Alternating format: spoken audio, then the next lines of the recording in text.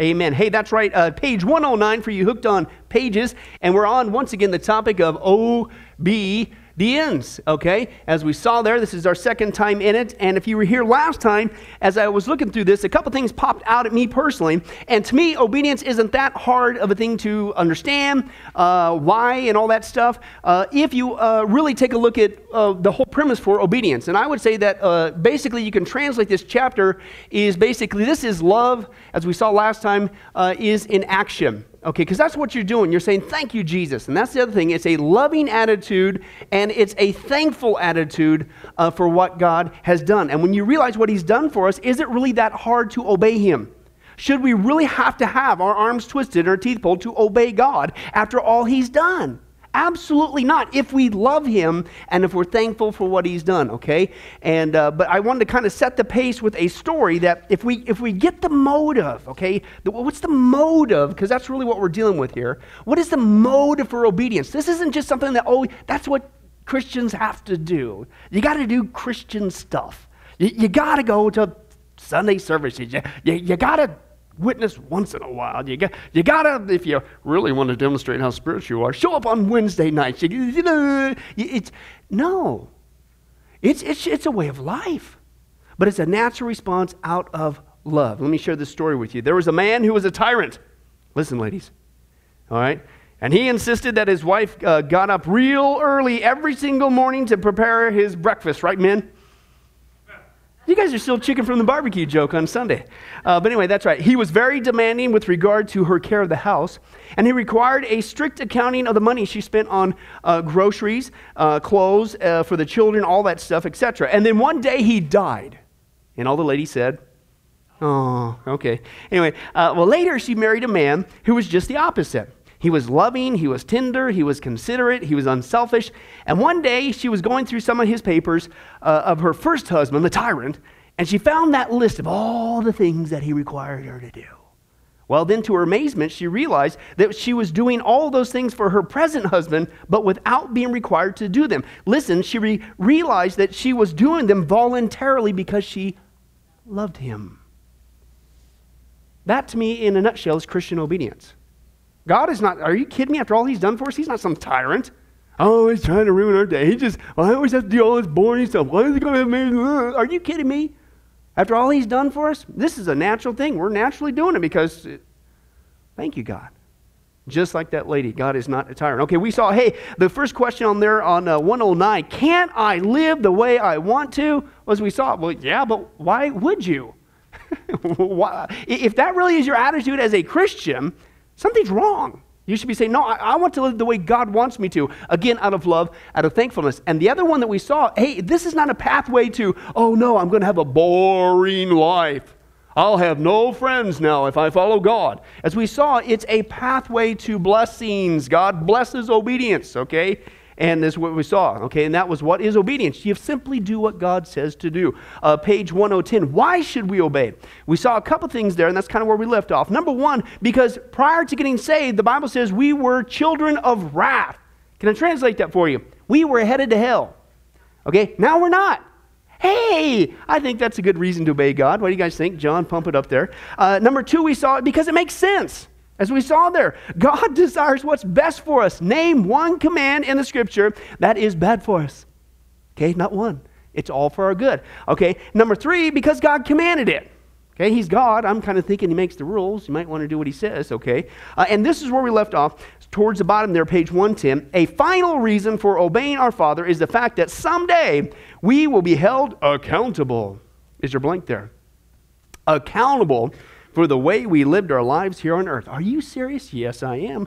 Dr. J.I. Packer states, quote, the gift of justification, just as if you never sinned, basically, being declared righteous before God, does not at all shield believers from being assessed.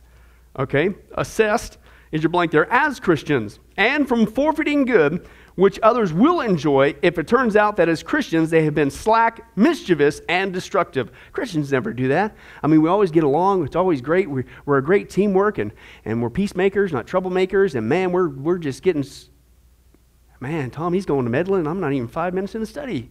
What's going on here?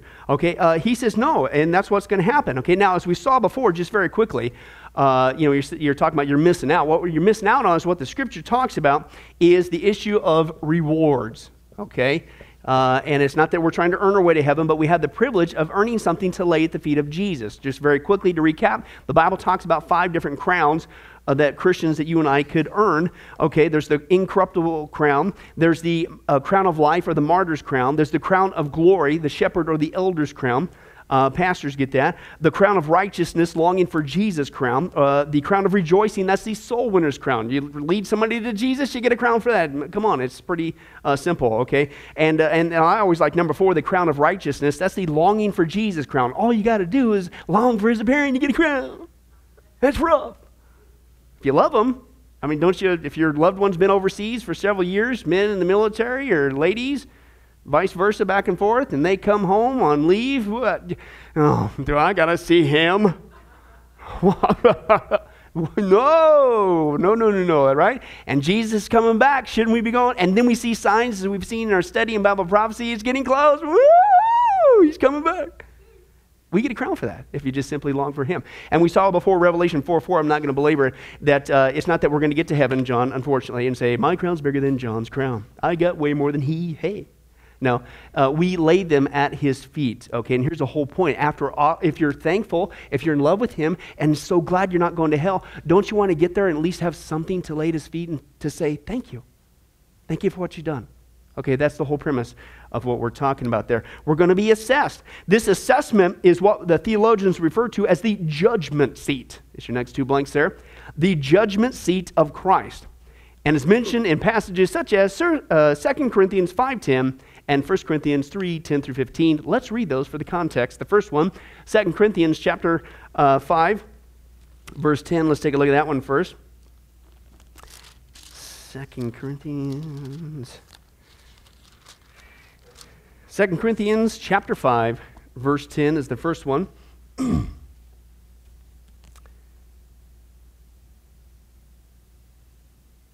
And here's what he says. Now, as you turn there, just grab the context. What I really like him bringing this point up when it comes to obedience is because when it comes to this truth, I really don't think we Christians either believe it or or don't want to dwell on it very much. But it's true. Because if we believe what we're about to read, I think it'd curb our behavior a whole bunch. Okay? Let's take a look. 2 Corinthians chapter 5, verse 10. Here's what Paul says. He says this, for we must all, Christian, appear before the judgment seat of Christ, that each one may receive what is due him for the things done while in the body, whether good or bad. Okay? What we do here on earth is extremely important, and it is going to be judged whether it was good or bad. That's really going to happen. Now flip over to 1 Corinthians chapter 3, okay, which is the left. 1 Corinthians chapter 3, verses 10 through 15. And Paul says this, he says, but each one should be careful how he builds, okay? He says, for no one can lay any foundation other than the one already laid, which is Jesus Christ, okay? Now, after that, what happens? Well, you're building something on that foundation.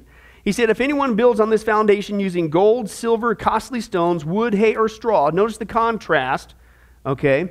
His work will be shown for what it is, because the day will bring it to light. It will be revealed with fire. Gold can survive fire to a certain point. How well does it compare to straw? How long does that last in the fire? Or wood, or, and that's the contrast he's talking about there. That's your choice. He said it's going to test the quality of each man's work. If what he has built survives, he's going to receive a what? Reward, yay! But if it's burned up, he will suffer loss. He himself will be saved, because remember, our salvation is secure. But here's what's sad. But you're going to get there to heaven only as if you just made it through those flames. Whoo! Speaking of barbecues, you ever get too close to one?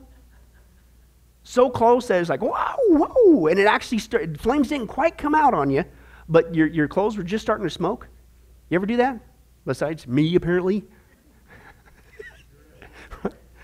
Yeah, guys, come on. Anyway, so yeah, okay, and that's the picture that's used here. You get to heaven, instead of having something on a platter to the crown, say, woohoo! You're just like, whoa! I just made it out of hell. Smoke. Woo! Almost caught on fire. That's sad. After all Jesus has done for us. That's how you want to show up and say, thank you. Here's some smoke. That's not good, okay? And that's what he says. And that's why I say, I'm glad he said this, because I don't think we really believe it. Because if we did, kind of shores up some loose ends, doesn't it? Okay? And that's what he says. These passages reveal that we will appear before the righteous Lord for evaluation of our deeds, whether they're good or bad. Our inner character and the motivation of our hearts will be revealed. Dr. Dwight Pentecost comments, the apostle is revealing the fact that the examination at the bema or judgment seat, okay, now again, let me explain, I think we talked about this before. This is not a judgment seat for salvation. This is a judgment seat that basically the Romans did to hand out rewards. Okay, they come by and it would be tested, and basically to give you a visual, kind of like at the Olympics, okay, and they go before the deal, and this guy, based on his times and his efforts, whatever, he gets to stand on the highest podium, number 1, and then number 2, and then number 3, and the rest of you guys are back in the bleachers, okay, but that's what's going on. It's not like, oh no, I hope I get to heaven, okay, how was your race after you got saved? Here comes, it's trophy time, crown time, okay, that's what we're talking about here, but it is going to be looked at. Is what he's talking about there. What did we do after we got saved? The apostles revealing this the bema or judgment seat of Christ is to determine that which was done by God through the individual and that which the individual did in his own strength, is your next blank, that which was done for the glory of God, okay, and that which was done for the glory of the flesh. In other words, yourself, okay? Thus, the fact, and here's the whole point, listen, if we really believe this, guys, the fact that we will face an assessment of our works at the end of our life should be motivation to goof off even more. No, to obey. Okay? And again, I guess it helps. If we really had a heart that really was thankful and in love with Jesus after all he's done, do we even need this? But this is a reality we got to deal with, okay? Because I think sometimes we could take things for granted, even our salvation. That would never happen, would it, Mike? No, that's those people that live way down that way. Not us. Okay. But this does help. Now, let me give you one more passage, then we'll move on. Matthew chapter 12. Matthew chapter 12 is kind of another interesting passage. Matthew chapter 12. We're going to read verses 33 through 36. Jesus, of course, speaking here. And he's talking about issues. How do you know true and fake, phony, real? Okay, and he talks about, well, it's going to, because you can say all you want that you follow him. You could say, no, it's going to be what comes out of your mouth. It's going to be your life. Now, we're not saved by our works, and I'm going to clarify that again. Okay, but then again, you also know if somebody might be playing games, might be able to fool you and I, but God knows the heart. You can't fool him. And that's what he talks about. He says, make a tree good and its fruit will be good. But make a tree bad and its fruit is going to be bad. For a tree is recognized by its fruit. You brood of vipers. I like that comment I read from one guy. He was talking about his pastor, and he was talking about a certain group of people. And shepherds do have to do that. They feed the sheep but also protect the sheep, which means you need to warn the sheep of false teaching and false teachers. Okay? But then some people in our politically correct arena that's even crept into the church, you can't say nothing negative about nobody. And you can't call out their names. Excuse me, Paul called out Alexander and Philetus and those guys. He called them out by name. And he says, I hand you over to Satan, by the way, because you're teaching heresy. He called them out. Okay, but anyway, so the one guy had said this. He says, he came up to his pastor and said, hey, don't be saying that. If there's some of those people here, they're going to get offended. He said, well, I at least I didn't say you brood of vipers. That's what Jesus said. He didn't mince words. What's that? Snakes, man. Okay, poisonous snakes, deadly snakes. He said, how can you who are evil say anything good? For out of the overflow of the heart, the mouth speaks. The good man brings good things out of the good stored up in him, and the evil man brings evil things out of the evil stored up in him. But I tell you that men will have to what? Give an account on the day of judgment for every careless word they have spoken. For by your words you will be acquitted, and by your words you will be condemned. Now, Again, we're not dealing with salvation, okay, but there is an issue that there is a judgment. And now what I liked about that is Jesus speaking is it's not just the importance of our works, i.e. our life, what we do, okay, but it's also with our words and basically what we say. Mouth. Has anybody learned that mouth can get us into big trouble, unfortunately? And that's what James chapter 3 says. Man, it's like set on fire by hell itself, he says. That's some serious charge there. Okay, it says, anyway, but let me read to you what John MacArthur says about this. He says this: the words of men are accurate gauges of their hearts. If you have a transformed heart and Jesus Christ has come into your life and transformed your heart, then you will speak words by which God will justify you. If Christ has never changed your heart, then you will speak words by which God will condemn you. Now he says this does not mean that we're not saved by grace. We are saved by grace through faith, that not of works, lest anyone should boast. But the next verse says, Ephesians 2:10, for we are his workmanship, created in Christ Jesus for good works, which God prepared beforehand that we should walk in them. We are saved by grace through faith unto works and words. The works and the words prove that the faith has been there. So God can look objectively at your words and know whether you have been redeemed, and so can you. Okay? If you have any question about whether you're saved, listen. I love this comment. Listen to yourself when you talk when no one is around, or when you're angry, or when you're irritated, or when you're upset. Words will reveal what is in your heart. Now listen to this. He says, in fact, I don't know if you know this, but scientists say that our voices set in motion sound waves. Those sound waves go on an endless journey through space. Had we the instruments delicate enough to do it, we could pick up every word uttered by every human being that has ever lived on the face of the earth since man was first created, because their words are still floating around the universe. Isn't that weird? He said, listen to this. Now, we can't recover those words, but God can. It's all right out there. Which means there is no secret room discussion. There is no private whispering rendezvous. There is no closed door conversation apart from God. There is no phone or conversation or text message he's not aware of, because he sees and hears it all. It's all floating out there. We think it's gone, but it's all there to be retrieved by God. Isn't that creepy? Man, when you know that, when our lives are going to be assessed, our works, our words, kind of helps from that department, doesn't it? Okay, let's continue on. All right, well, how do we do it then, John? Well, thanks for asking. Here's what we do. The first blank there is know God's commands. Know God's commands. Number 2, draw on God's power. Okay. 3, have the right attitudes, which means you delight in it, you do it carefully, and you're sincere. We'll get to every single one of these. And then learn to deal with temptations. Okay? Let's take the first one. How do you walk in obedience? Well, first of all, you need to know God's commands. You guys have heard the exciting acronym that Christians we always seem to have a knack to do these things, don't we? Bible, B-I-B-L-E, basic instructions before leaving earth. Isn't that cool? Man, let's just close in prayer. Okay, but there's a lot of truth to that little acronym, because that's what it is. Okay, what do we do after we get saved, before we get to heaven? Hey, you might want to crack open the Bible. There's some basic instructions in here, and they're all good for us, and it tells us what God wants to do, and it's a pathway of blessings, and it's our way of saying, thank you, God. Woo, we can earn. It's all in here. Is it any wonder that somebody doesn't want us in here?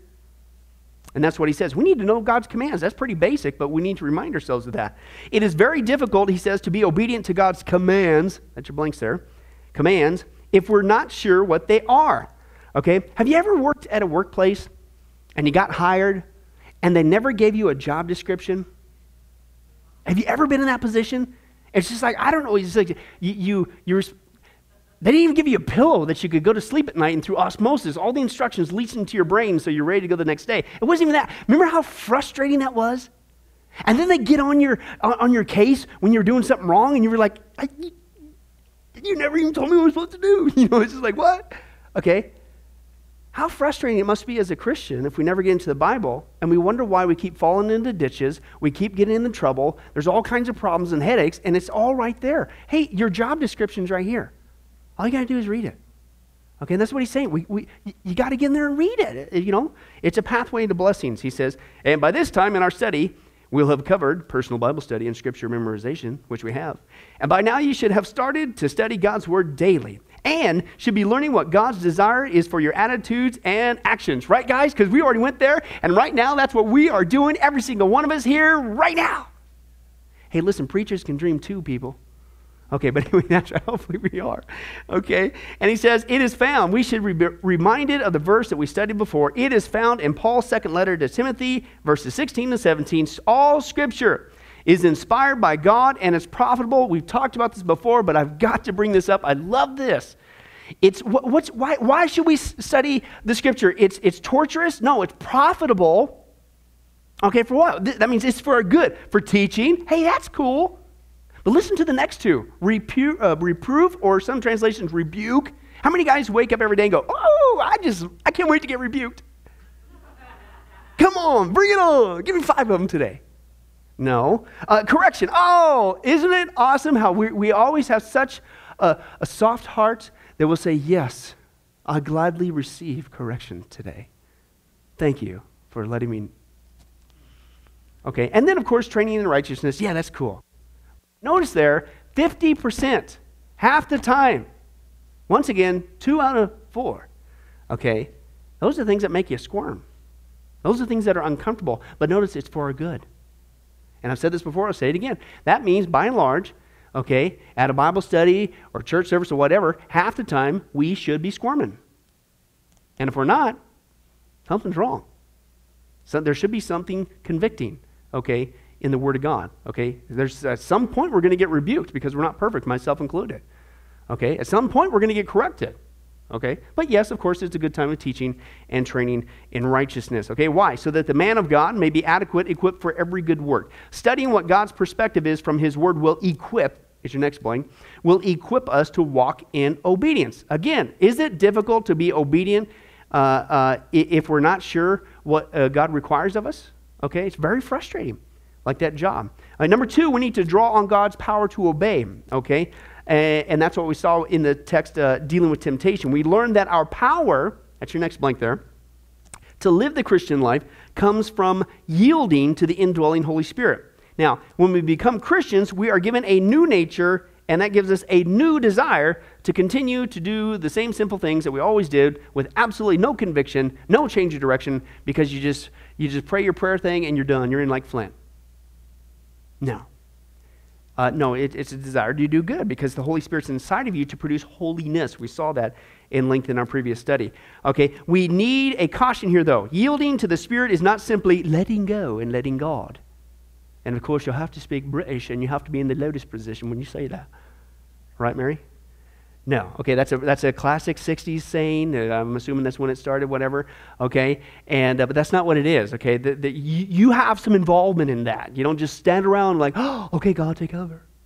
Okay, there is an element of faith. We'll get to that in just a second, okay? And that's what he says in Romans 8:13. For if you are living according to the flesh, you must what? Die. Now, flesh is what? Self, sin nature, you. It's all about you. That must die.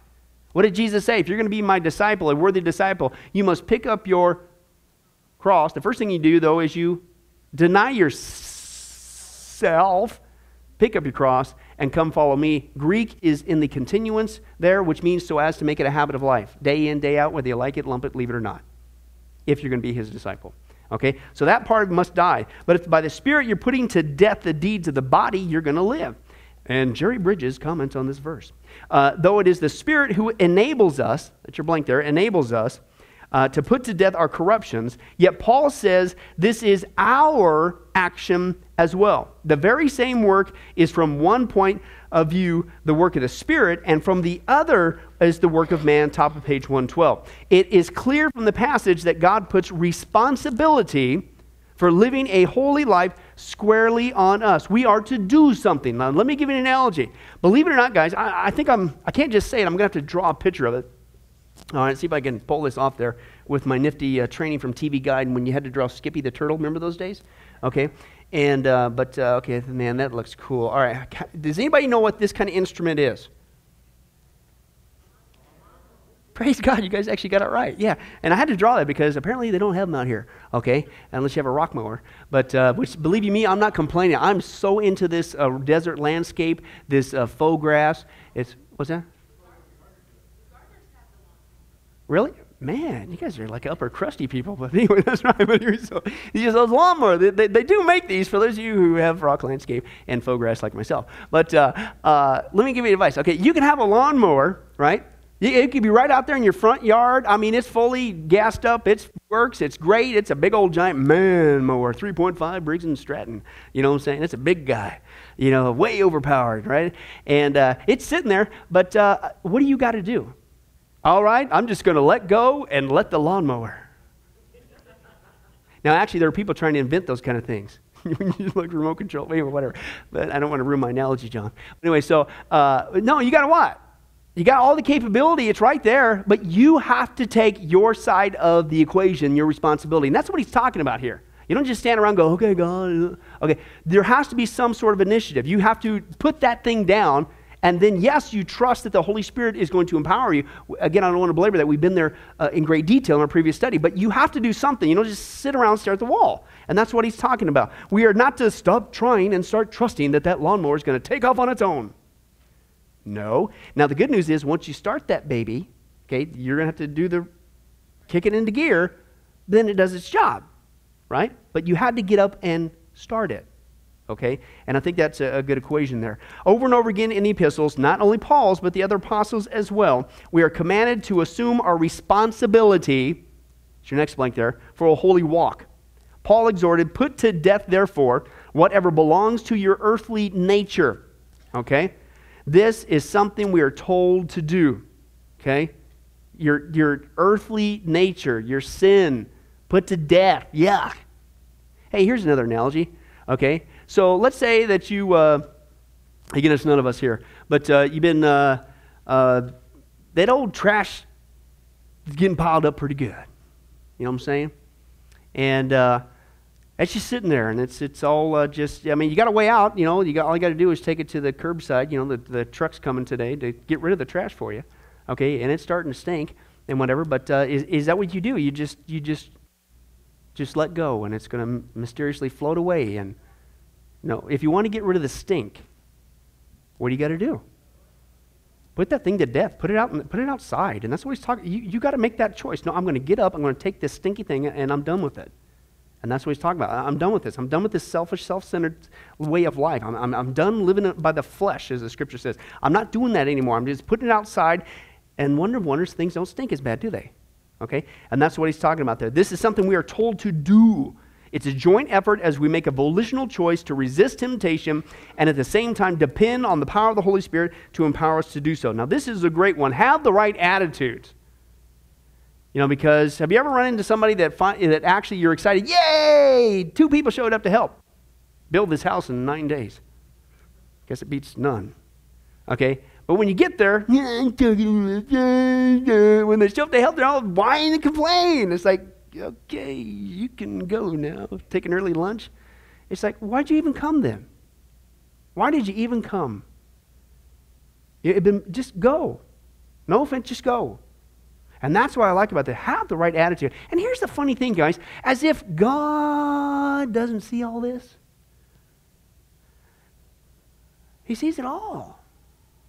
If you, here's an exciting picture. I'll have to do sound effects on this too, Orson. Ready? Now that's supposed to be smoke, because the work that you just did just burned up to nothing. 1 Corinthians 3. You did it with the wrong motives. You weren't doing that for God. You whined and complained the whole time. You wasted your time. I pray this all the time. Oh God, please use me in spite of me. And please cause me to do what you've called me to do by the power of your Spirit, because unless it's of your Spirit, it's a waste of time. I can't get back yesterday. I can't get back even today. I can't even get back the time before I even got up here. And so if you're quote doing what he's called you to do, man, don't let it burn up in smoke. Have the right attitude. And that's what he says. Delight to do God's will. Oh man, Tom, do I have to? Let's make a crackle noise. All that time, let's say you helped out last week with VBS and you whined the whole time. Guess what happened with that whole week? You spent a whole week of, wasn't that profitable? That's exactly what he's saying. You got to have the right attitude. Whoa, yeah. And is it really that hard because you love him and thank you for I'm not going to hell. Okay, and that's what he said. As stated before, Christian obedience deals not only with the outward conformity, but also, just as importantly, with the inward heart. And submission to God's word. Psalm 40 verse 8 says this, I delight. Whoa. And we delight in a lot of stuff, don't we? Right? But I delight to do God's will, which includes serving, helping out, being good with our mouth, with our works, our words. Yes, I delight. Okay?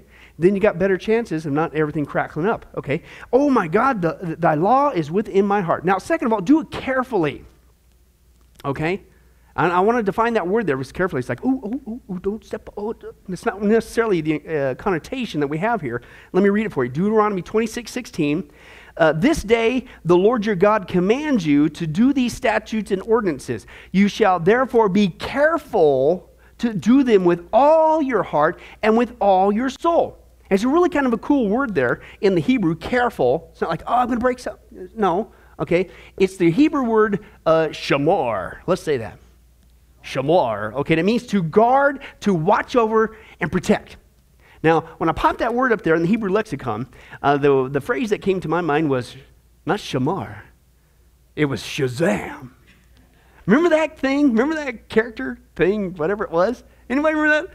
I don't know what the guy said, Shazam, and all of a sudden he turned into, he has his tights on and the cape, and he was there to watch over and protect, and that's what it is. And it worked for me anyway, and that's the visual I got when I said shamar, in the context of this, be careful. Okay, what does it mean? It means to guard, to watch over, protect. And so listen, when God gives us an order to obey, we should turn into shamar, and skip the underwear and the cape thing, but we got that attitude, like a superhero Christian, I'm going to do it, I'll fight against anything, I've got to do God's will, shamar. All right, anyway, it worked for me, but that's what it means to be careful. It's just like, I've got to do this. Okay, anyway, this was Moses' statement after he told the children of Israel all that God required of them. Okay, these were people that were still under the law. So how much more then should we be careful, shamar, to observe Christ's command now that we walk in grace? Okay, when God says something, man, all of a sudden superheroes should pop out. I've got to do this. Okay, now the next one is be sincere. Oh, man. That was great. Yeah, I love helping out with potluck. Yeah, be sincere. You just wasted your time. You blew it. Okay, in Christ's parable of the sower, in Luke chapter 8, he tells of the word of God being planted in 3 types of soil. One type, of course, the best one, the good soil. Verse 15 states, and the seed in the good soil, these are the ones who have heard the word in an honest and good heart and hold it fast. That's your ta-da, shamar. Okay? And hold it fast, yeah. And they bear fruit with perseverance. Perseverance, hupomeno, we saw this before, where we get hyper under the skin, hypodermic needle, and so you bear up under over a period of time, and it's just like you're shamaring, man, I don't care, I'm going, you can put it, that's the good soil. I'm going to do it, I don't care what it takes. I got my superhero cape on. I know what shamar is. I'm moving forward. I'm glad about this. I delight in it. I'm watching over this. I'm preserving this. And I'm so sincere about this. And I am glad I'm helping out potluck. Or VBS. Or whatever it is. And then you can stay away from the crackle. Okay? And this is what he says. He says, God does not want only lip service, but rather he desires our sincere obedience. And again, guys, we can't hide nothing from God. He sees in the dark, you know. There is no secret conversation. He hears it all. Okay? And strive to be honest and sincere in your obedience to God's will. Otherwise, it's a waste of time. And you can't take it back. You can't get it back. This is Life Live in Las Vegas at Sunrise Baptist Church. And so it will until you get to heaven. Okay? Finally, learn to deal with temptation. Let's be reminded of what we've already learned in dealing with temptation. Temptation is not sin, but it can easily lead to sin unless we take action to prevent it. Okay? Be proactive. Some actions we need to take in dealing with temptation include, number one, being on the alert. Okay? Pay attention. okay, of your surrounding, what's going on. Don't put yourself in an unfortunate situation. Flee, run, get out of there. Okay, but don't even go there in the first place. Be alert. Pay attention to the traps out there and perceptive. Realizing, number 2, where our power, okay, remember, it's not just us grunting and groaning our strength. It is the Spirit. That's where the Spirit of God, that's where the lawnmower starts to kick in and does its thing. Okay, but turn the lawnmower on, do whatever you got to do, okay? But that's realizing where our power is to overcome temptation, and in some cases, fleeing, okay? Fleeing. Or, in other cases, destroying. I love this aspect. Destroying the object of temptation. Get rid of it. Just get rid of it. Okay? Or investing less time in the relationship that causes temptation. Right? Well, that's the reason why I'm down there at the bar. I've only been saved for 3 days, and I was a hopeless alcoholic, but I'm down there in the bar witnessing to those guys. For the life of me, I can't figure out why I keep getting drunk every night, but I'm down there witnessing. Okay, well, if God really calls you in there, you need to make sure that that's truly the Spirit of God leading you. So I'm not against that per se, but using hyperbole for an example, okay, if you're not strong, if that's a temptation for you, if you're not there yet, because we saw the good news is alcoholism, drug abuse, I don't care, whatever it is, gossip, slander, you name it, whatever it is, whatever the sin is, the good news is we're no longer a slave to sin in Jesus Christ. And He could deliver you within 3 days. He delivered me.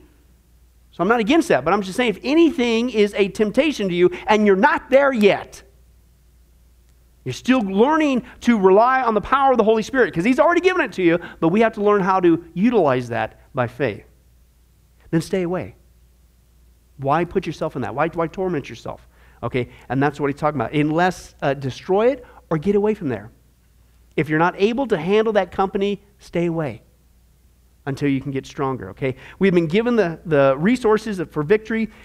We will only choose to walk in obedience to God's law and dependence on His Spirit. As Christians, we have been given all we need to live a life that's a consistently obedient life, and God's provision for us consists in delivering us from the reign of sin, uniting us with Christ, and giving us the indwelling Holy Spirit to reveal sin, to create a desire for holiness and to strengthen us. To live an obedient life, then, we must accept our responsibility and appropriate God's provision for a life of service and a life of holiness to Him. Now, in closing, there's 2 things I want to share. It's a classic quote. I believe it was by John Wesley. He says, "Give me 100 Christians who fear nothing but sin and desire nothing but God, and we can shake this world." And I'm wanting to say the original number was 10, not even 100, but I still think even 10 could do it. Okay? And I believe that the reason why oftentimes that we see the American church so powerless and so superficial is because we do not fear sin and we do not desire the things of God, including Shamar. I've got to be obedient to Him. We're really willy-nilly about it. And it reminds me of the classic charge in 1 Kings chapter 18, verse 21 from Elijah. Then Elijah stood in front of them and said, "How long are you going to waver between 2 opinions?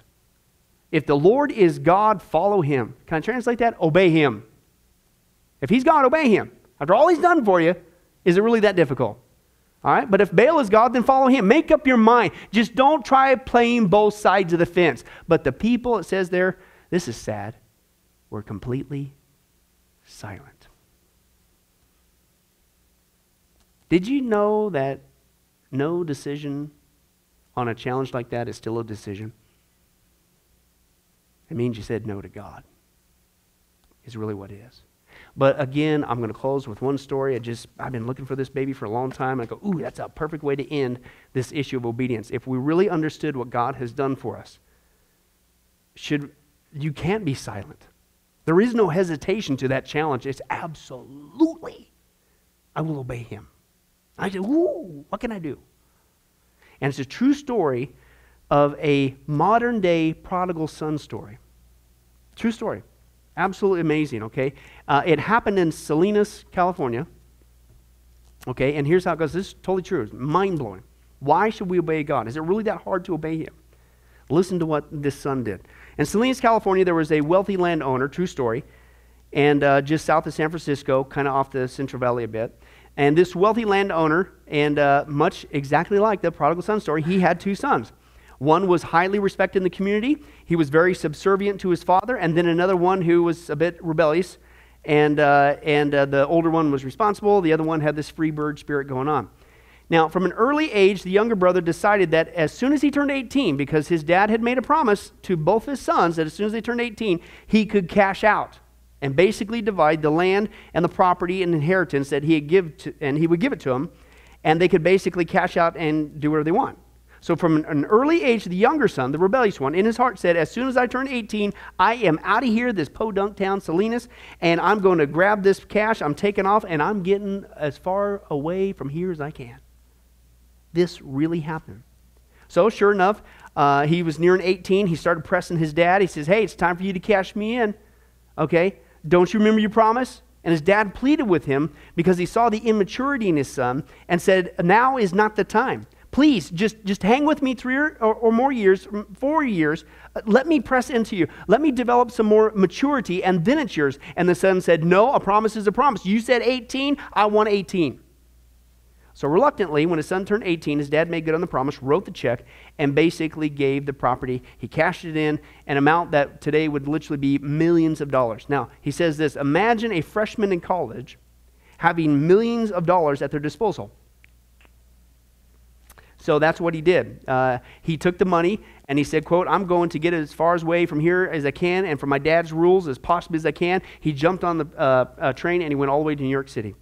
And as soon as he got to New York, he started taking his money and he was just throwing it away. He grabbed the sports car he could get. He grabbed some buddies. He got an elite penthouse on one of the top of the high rises there. He began buying every kind of dating relationship money could buy. And eventually this led to some alcohol problems, some gambling problems. And before long, he began to spend more money and actually accrue more debt that he had to pay off. And eventually the creditors came after him and he had to move out of the penthouse. He had to let go of a sports car, and before he knew it, he was on the Upper East Side of New York wandering the streets. His alcoholism had gotten to the point where he was literally pilfering through the garbage can trying to find bottles that had remnants of alcohol still in them so he could drink. He got all kinds of sexually transmitted diseases, true story, that he had picked up by now, and his whole body now was covered in sores. And it was just such a sight that all his friends obviously left him until one day he was on the street and he came to the reality check where he said, quote, if I don't do something about this now, I'm going to die out here. So he managed to bum some money off a couple of his old friends and to buy him a train ticket back to Salinas and would also get him a couple meals. And sure enough, he gets on the train and his thought is this, if I can only get back to my dad, then I could just start over. And so he takes the train ride, and a couple days pass, and he finally winds up in Salinas. He gets off the train, he walks into the square, the little community there, and he realizes, wait a minute, there is no way I can go see my dad face to face. There is no way he's going to accept me back after what I just did and how after I look. Okay? He's just going to laugh at me and say, I told you so. So true story, he goes into the cafe there in this town there, and he just begins to weep and think about what he was going to do. And so he decided he was going to write a letter to his dad. And he wrote this letter down to his dad, and he went out in the streets. He actually found one of his dad's farm workers and gave him the letter and said, will you take this to my dad because I just can't bear to see him right now. And so he did. And this guy that's showing the story, he says, I have a copy of the letter, and I want to read it to you and see if you can feel the angst in his soul. He said, Father, I realize what I've done. I've wasted not only your money, but my life, which was important to you. I can't even begin to tell you about the awful things that I've done. I'm embarrassed. I'm at the end of my rope. I know nothing else to do but to ask you if I can return home. I know that there's no reason why you should accept me back, but I plead and beg with you that if you would, even as a farm worker on your land, accept me back. I'll do anything for no pay just for the room and board. He said, Father, I have, listen to this, I have just enough money to take the train that passes by our ranch in front of the apple orchard near the edge of the property. I'm going to go by there on a train tomorrow at 1 p.m., and if you would accept me back, I would ask you that you simply drape an old sheet over one of the trees nearest the railroad as I'm passing by. I'll see the signal, and I'll know you've accepted me to come home. If the sheet is not there, then I won't stop at the train station. I'll just keep going on. You see, I can't bear to see you face to face. I don't have the courage. I've done too much, and I have no idea what's going to happen with the rest of my life. Your son. Imagine being in that position. A whole sleepless night went by and he was filled with anxiety, the young man. The next morning, he jumped on the train, and as soon as he got to the train, he walked to the very back of the train. He sat down next to this old man, and he just put his face in his hands and began to weep as he contemplated what he may or may not see. Okay? And he began to share with the old man the story about the things he had done and how he was trying to come back home. And sure enough, as the train passed outside Salinas and got to the outside edge of the town where the ranch was, he looked to the old man and he says, "Can you do me a favor? Can you just go to the window and just tell me if you see one sheet anywhere in this apple orchard? I can't bear to look." And so the old man jumped up, he went to the window and he looked out, and then he looked back at the young man and he said, "I think you need to come see this for yourself." And when he jumped up, he went to the window and he looked out, and as far as the eye could see, for 5 square miles, there was a sheet on every single tree from his dad.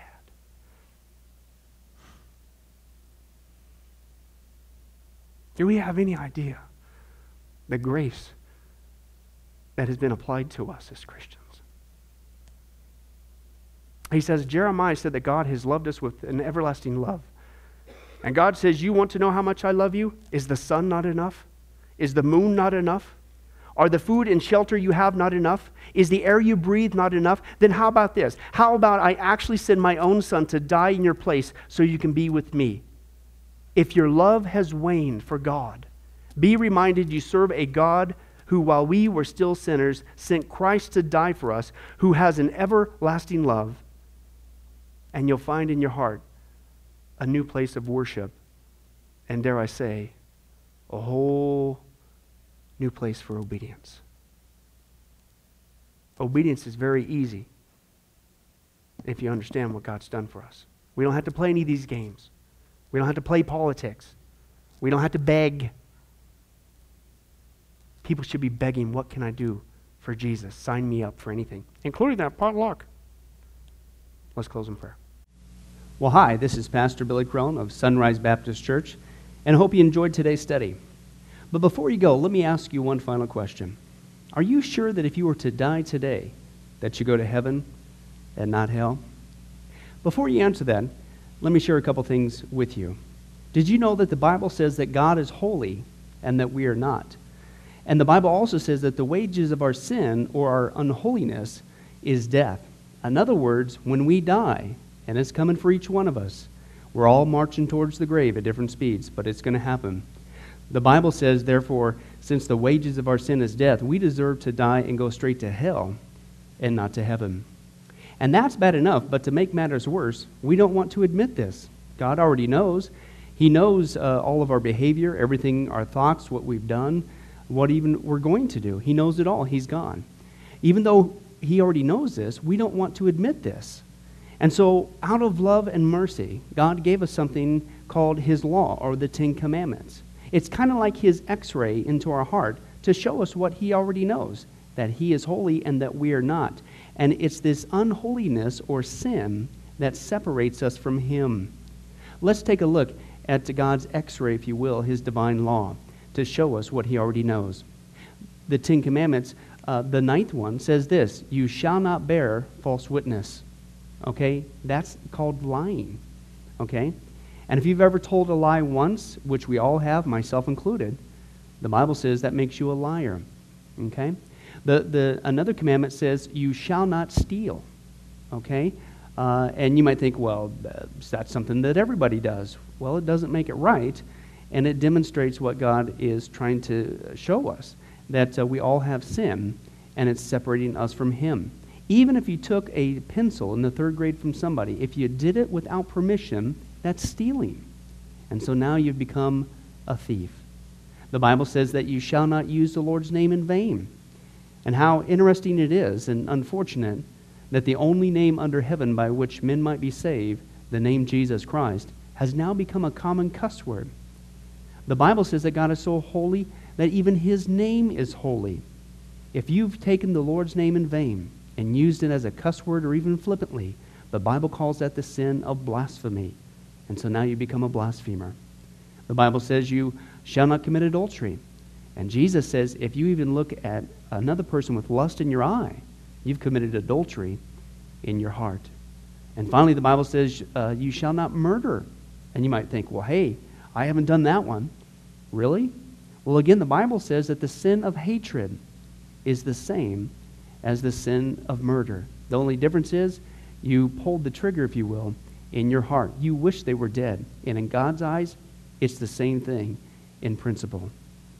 Folks, that's only just a couple of the 10 Commandments. We didn't even go through all of them. But I think you're starting to get the picture. The Bible is correct. We have all fallen short of the glory of God, myself included, and that we are separated from God as a result. And so when our time comes, we're not automatically going to heaven. We are headed for judgment. We are headed for hell. Now let me tell you the good news. The good news is that God so loved the world that he gave his one and only begotten Son, Jesus Christ, to save us. Jesus Christ died on the cross. It was the death penalty of its day. He paid in full the price for our sins to be forgiven. Let me give you an analogy.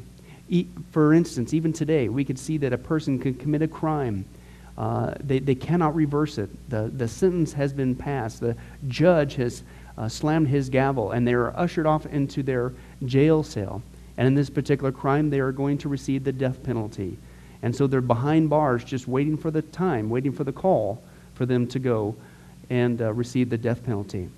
But believe it or not, as we know, there is a way that a person can get off a death row.